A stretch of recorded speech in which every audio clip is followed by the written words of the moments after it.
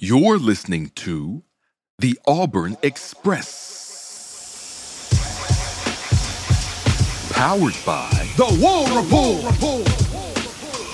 All aboard the AM departure from platform 334, the Auburn Express. We're running on time and expecting no hiccups. Doing the work, hard work, to bring you the best Auburn sports content you'll find anywhere.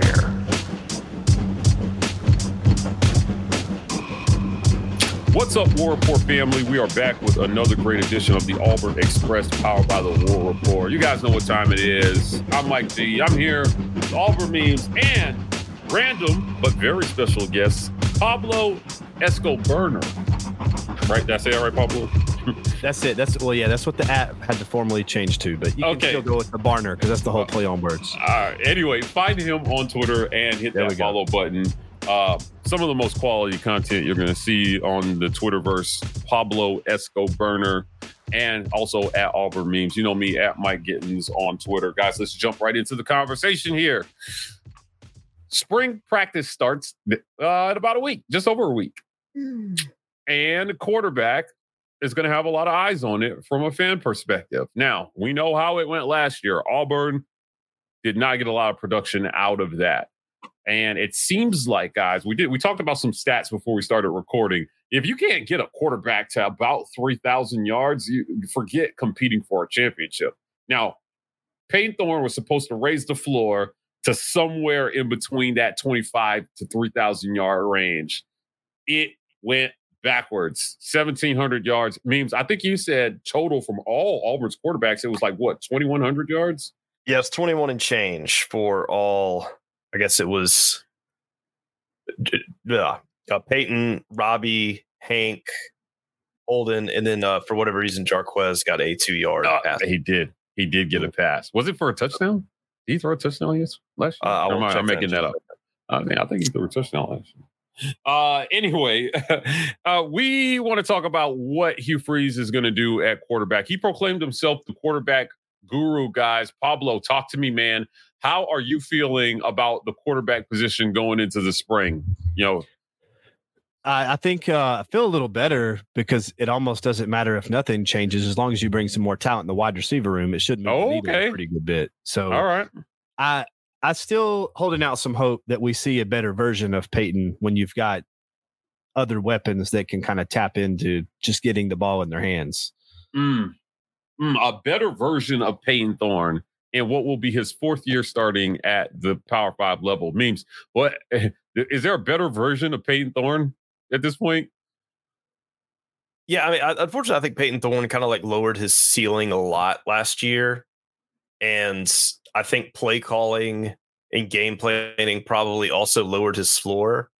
So we'll just kind of have to see with the dice being re-rolled on next season what that exactly looks like.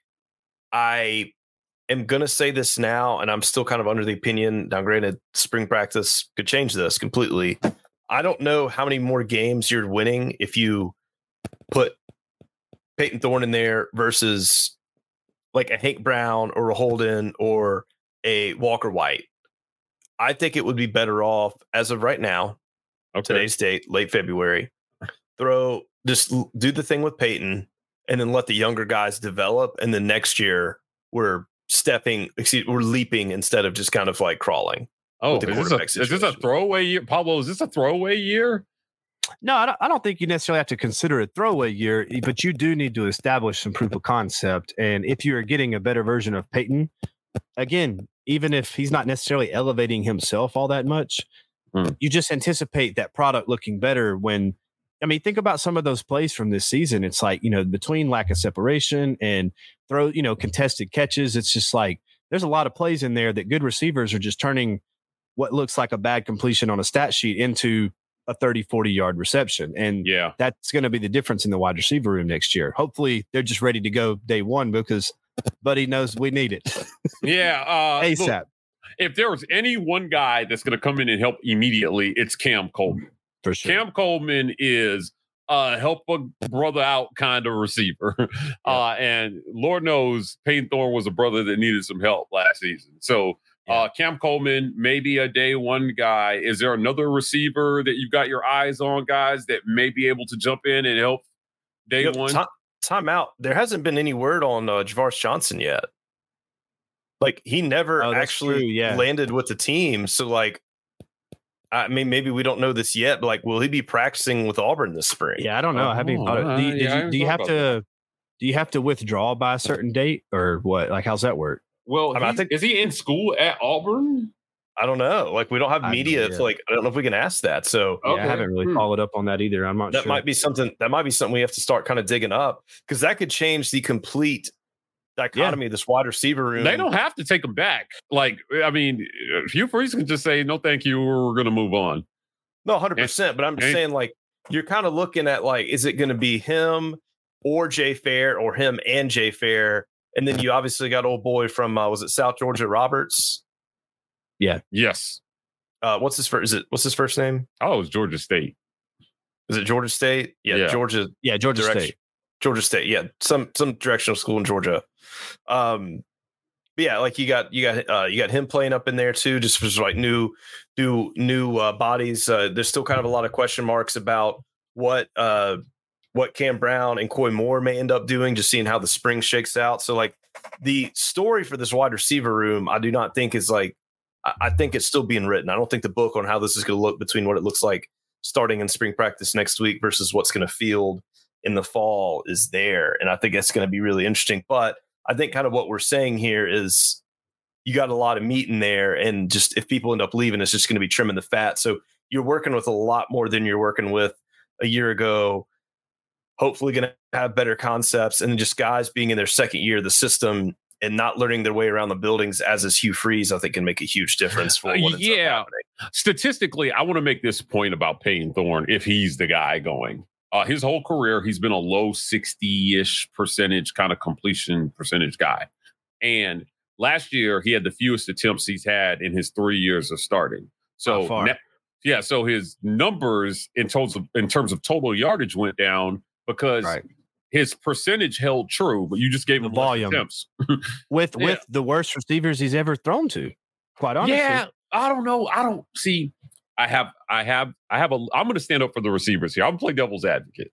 I'm going to stand up for these receivers, Pablo, because somebody has to. Receiver lives matter. Not many in their corner. In that bowl game, they seem to have a better relationship with the third string quarterback that came in and just threw passes. Hank Brown's ball placement was excellent. He's a slinger. Yeah. I mean, he's a great slinger. And suddenly he's got the juice there. Camden Brown was having probably the worst day of all the receivers. Yeah. And Hank Brown comes in and suddenly he can't drop a pass. And I'm like, okay, I've been saying this about the quarterback position, that there is a flow and a rhythm to the relationship between QB and receiver. And when you have receivers that may not be your game breakers, the quarterback has to put ball placement is important. And from a third year starting guy like Payton Thorne, that's kind of why you bring him in, because he's supposed to actually make them better, not the other way around. Yeah. I want to raise you guys. I want to raise you one on that with Thorne too. Okay. Like, you go and you look at it, and believe it or not, it's funny because it was like, Auburn won pretty handily here, but like the timing, like his release, it's just almost like he's waiting for those guys. And I talked to some Michigan State people about this. And like, if you go back and look at him in Michigan State, like he had this huge tendency to hold on to the ball a little too long until he was like, for sure, there was some separation. Now, did I go back and watch his Michigan State tape? No, don't care about it that much. I'm just taking words from fans who were much more invested with Michigan State football. But I even kind of noticed that Vandy game, it was like he was doing some of that too, where I'm just like, what, like right there. And then you're like, why? Oh man, you blew it. Why'd you hold on the ball that long? And some other people that are a little bit more like, it can see the in-depth of X's and O's in film better than I can, kind of pass it along to me as well. So a little bit of stolen valor for shouting them out for this point that I'm noticing here. But that's something that was definitely a thing that I noticed. Even some of my untrained eyes, I know people with a lot better of it saw more of that. But I think that's another part of this too, is just like he can't be holding on to the ball, like waiting on that timing, nor can he do what he did against, I think it was Georgia, when he just shot those knuckleballs in there and just strapped the bottle rocket to the ball and just let it fly. There's got to be like a happy medium that I think he's going to have to find, that he's had tendencies for years now not to. And I'm going to say this, like, and I think we all kind of agree on this, but like, I don't think the job is necessarily guaranteed to Peyton at this point. Like, I think what Maryland probably, Maryland did him dirty. Like, that was a bad time for his future. I don't think so either. I mean, I don't think it's guaranteed by any means, but I would be surprised to see them not at least start the season, even if you're going to bench him soon, like to just start the season with the guy that is the most experienced, that's been in the system, that started the most football games. And then if you want to make that change and you give him the fair shake, and then you can shrug your shoulders and say, man, you got your opportunity. It's time to give another guy an opportunity. Okay, hold on, Pablo. Let's talk about the schedule then. If we're going to talk about this, let's look. Auburn's 2024 schedule, right? Is a schedule that should produce, in my opinion, a 4-0 record after the first 4 games. Now, they open with Alabama A&M August 31st at home in Jordan-Hare Stadium. They have a Cal team that they already beat at Cal that's coming here. And, if I'm not mistaken, we took their quarterback, and now he's playing receiver here at Auburn. New Mexico is the next one. Now, hopefully they can break the New Mexico curse. It was New Mexico State last year. Hopefully those guys don't talk. And then you have Arkansas, who was absolutely reeling last year. So they'll be Sam Pittman and Travis Williams be trying to get them right. But which is also at home. That's 4-0. I mean, you should win all those. Right. That's 4 straight home games to start the season. My question to you is, how far into this do you go before you make a change with Peyton Thorne if he's not playing up to standard? And mind you, if you ride the whole 4-game stretch out, he plays like shit, but you win, and then you pull him, and then you got to throw somebody to the Wolves versus OU. And that's what I don't want to see. Then. They won't. So if it was to happen, here's exactly what I think would happen. I think you could possibly see a 4-0 start, even without elite quarterback play. The team should just be better. And then you've got the Oklahoma game, and then you go to Georgia. If you can't show that you can compete in those games with those teams, you pull him after the Georgia game, and you have your off week following that, and then you set up a new starting quarterback, and you have an off week to get your starting quarterback the extra reps that's going to replace him. So you're going to give Thorne 6 games? Well, I mean, I'm saying if you're 4-0 going into Oklahoma, I mean, you're not going to bench him going into Oklahoma. Yeah, I guess my point is that, like, if you wanted to ease one of the other guys that don't have a lot of experience kind of like into the starting job, you got like a bunch of cupcakes up front. Maybe. But that's obviously conditional upon how Peyton's playing at the front, though. So it's kind of 2 different conversations. Well, here's the question. What if Auburn, let's use that 4-0 scenario here. What if Auburn's like 4-0, but he's at like 450 yards, 60% passing, got a few interceptions up there, maybe like 1 or 2. You know what I'm saying? Like, it's not hit. Like the team has just willed their way to victory. Not really anything he did. So you're kind of sitting there and you're like, yeah, Auburn's 4-0. But man, quarterback plays really dicey. Correct. Yeah, that's where I was going. Do it. Yeah, you could. Yeah, that's kind of where I wonder, like, because I mean, how many games? I mean, you look at it, you're like, how many games did he throw? But I don't think you would throw. I don't think you would throw the new guy to the Wolves against Oklahoma or Georgia, though. That's his first start. Yeah, right, honestly. Right. If you go that, my point is, if you go that far with them, you almost have to wait until the bye week. Yeah, that's what. Yeah, that's what I'm saying. So pull him after Cal if it doesn't look great. I'm sorry. Again, to me, a lot of Auburn fans kind of wanted to reset kind of the timeline with Thorne once he got here. And I'm like, but no, you brought him in because he's supposed to be an experienced guy that you didn't have to start from square one with. Like, but no, you've got true quarterbacks in the room, and you have a top 5 quarterback freshman also. Like the voices are going to be way too loud if he's not performing. Yeah, no, I agree with that. If he's not early on, pull him. Absolutely. Because my thing is, like, when it was looking bad from the start for him last season, I blew the whistle on that really early, and I called hell for it. Like, after that Georgia game, I was, I'll be honest, I was kind of tweeting through it, and I was putting Peyton on blast, and everybody was coming after me like hardcore, and I'm like, do y'all not like? How are y'all not seeing like exactly what I'm seeing here? It's the Georgia game, and this dude hadn't passed for over 100 yards except against Samford and UMass. Yeah. And then he does it against LSU, but gets 102, gets 100 against Ole Miss. Like, y'all kind of see the pattern here. It was just like, but there was enough at that point in the season last year in the Georgia game, though. Like, there were enough plays that if the receivers make those plays, like they were there, the receivers could have also made plays. And he was making plays with his legs that game too, keeping them in it. Wasn't really turning it over a whole bunch. So it's like he wasn't necessarily, as Cam would say, a game changer, but he wasn't losing the game for them in that game. The problem is everybody saw that Samford game where like he balled out against, let me remind everybody, Samford, and everybody, instead of like kind of seeing that for what it was, started booging a little bit, and they're like, oh baby, like he's got his confidence up, let's ride. And I mean, it was just, they fell for the fool's gold. And then when I tried to raise the flag on that after the Georgia game, I caught my strays, and then, it slowly kind of aged well. And I wasn't rooting against him. I was just saying, like, guys, like, I don't think he's performance-based. Let's talk about facts here for a second. In that Samford game, he was 24 for 32 for 282 yards, 1 touchdown, and 2 interceptions. He had 11 carries for 123 yards and 2 touchdowns as well, too. Yeah, but he got a bunch with his feet. Yeah, I mean, you can argue who the interceptions were on. I think one was on him, one was on a receiver or something like that, or it was like a freak play. That's right. But I think one was like bobbled. Yeah, it was like a tip kind of thing. I mean, in the post game, I asked Freeze, and he came to Peyton's, like, he kind of touted Peyton's numbers in that game, saying, well, I think he's the first quarterback to get close to 300 yards passing, 100 yards rushing since Nick Marshall or something like that. I don't know. Like he was a little sassy about Peyton Thorne at this point. But by the time we got to the bowl game, all that sass was gone.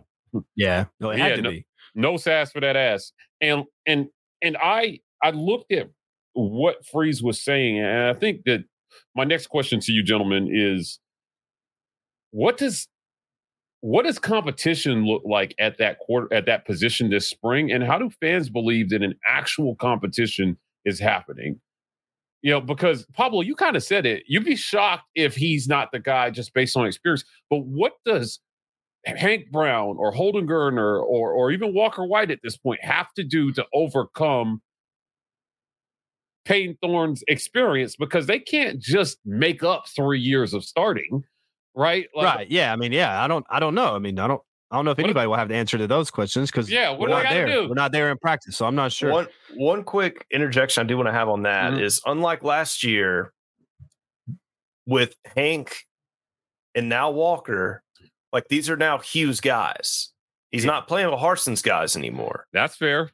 So, I mean, that was kind of the deal, is like, it was sort of like, all right, well, if it's my guy, maybe I'll start okay, all right, yeah. All right. I think there was definitely some of that last year. You might be cooking on something here, Muse. That's why he got sassy. Throw some seasoning on this. Let's go. Yeah, and I'm just saying, like, now that you're not seeing this whole deal about, like, these are my guys, I recruited them, I'm seeing the thing, like, they fit to my mold, I'm not trying to fit them to here, like, it's kind of be a different deal. So maybe will that, and I'm not saying, obviously, Hugh would never go on record and say this, but, like, do you subconsciously kind of judge that situation a little bit different? Because these are all your guys now.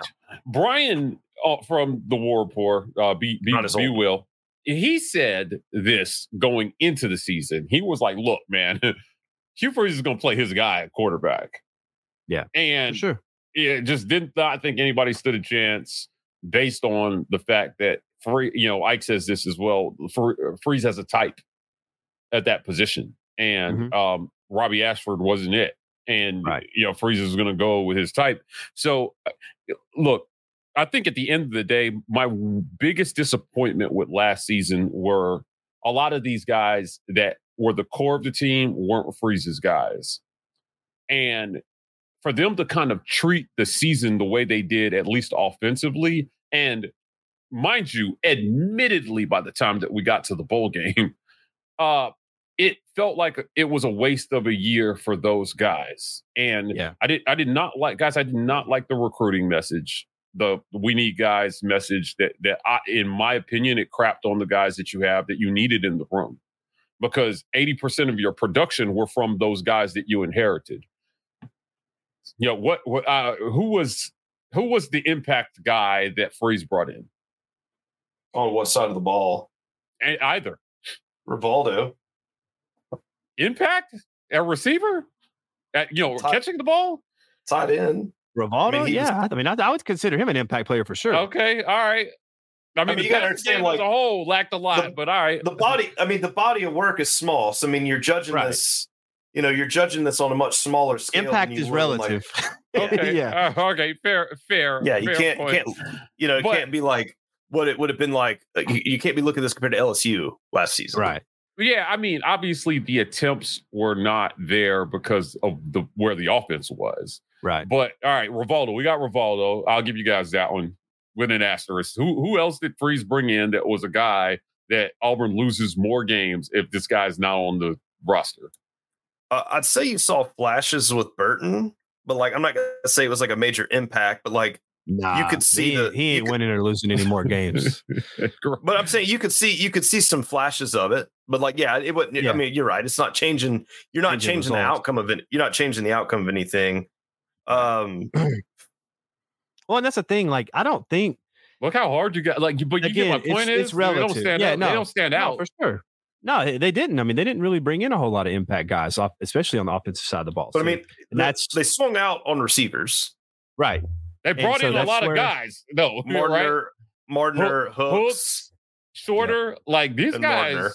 For whatever reason, I think that they were. But here, I'm not saying that these guys sucked.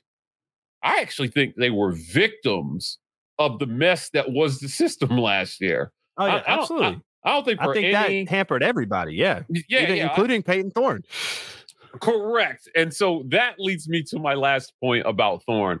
If you're listening to this, it may have sounded like we went on a 20-minute long, Thorne sucks campaign, but not all of this was on him.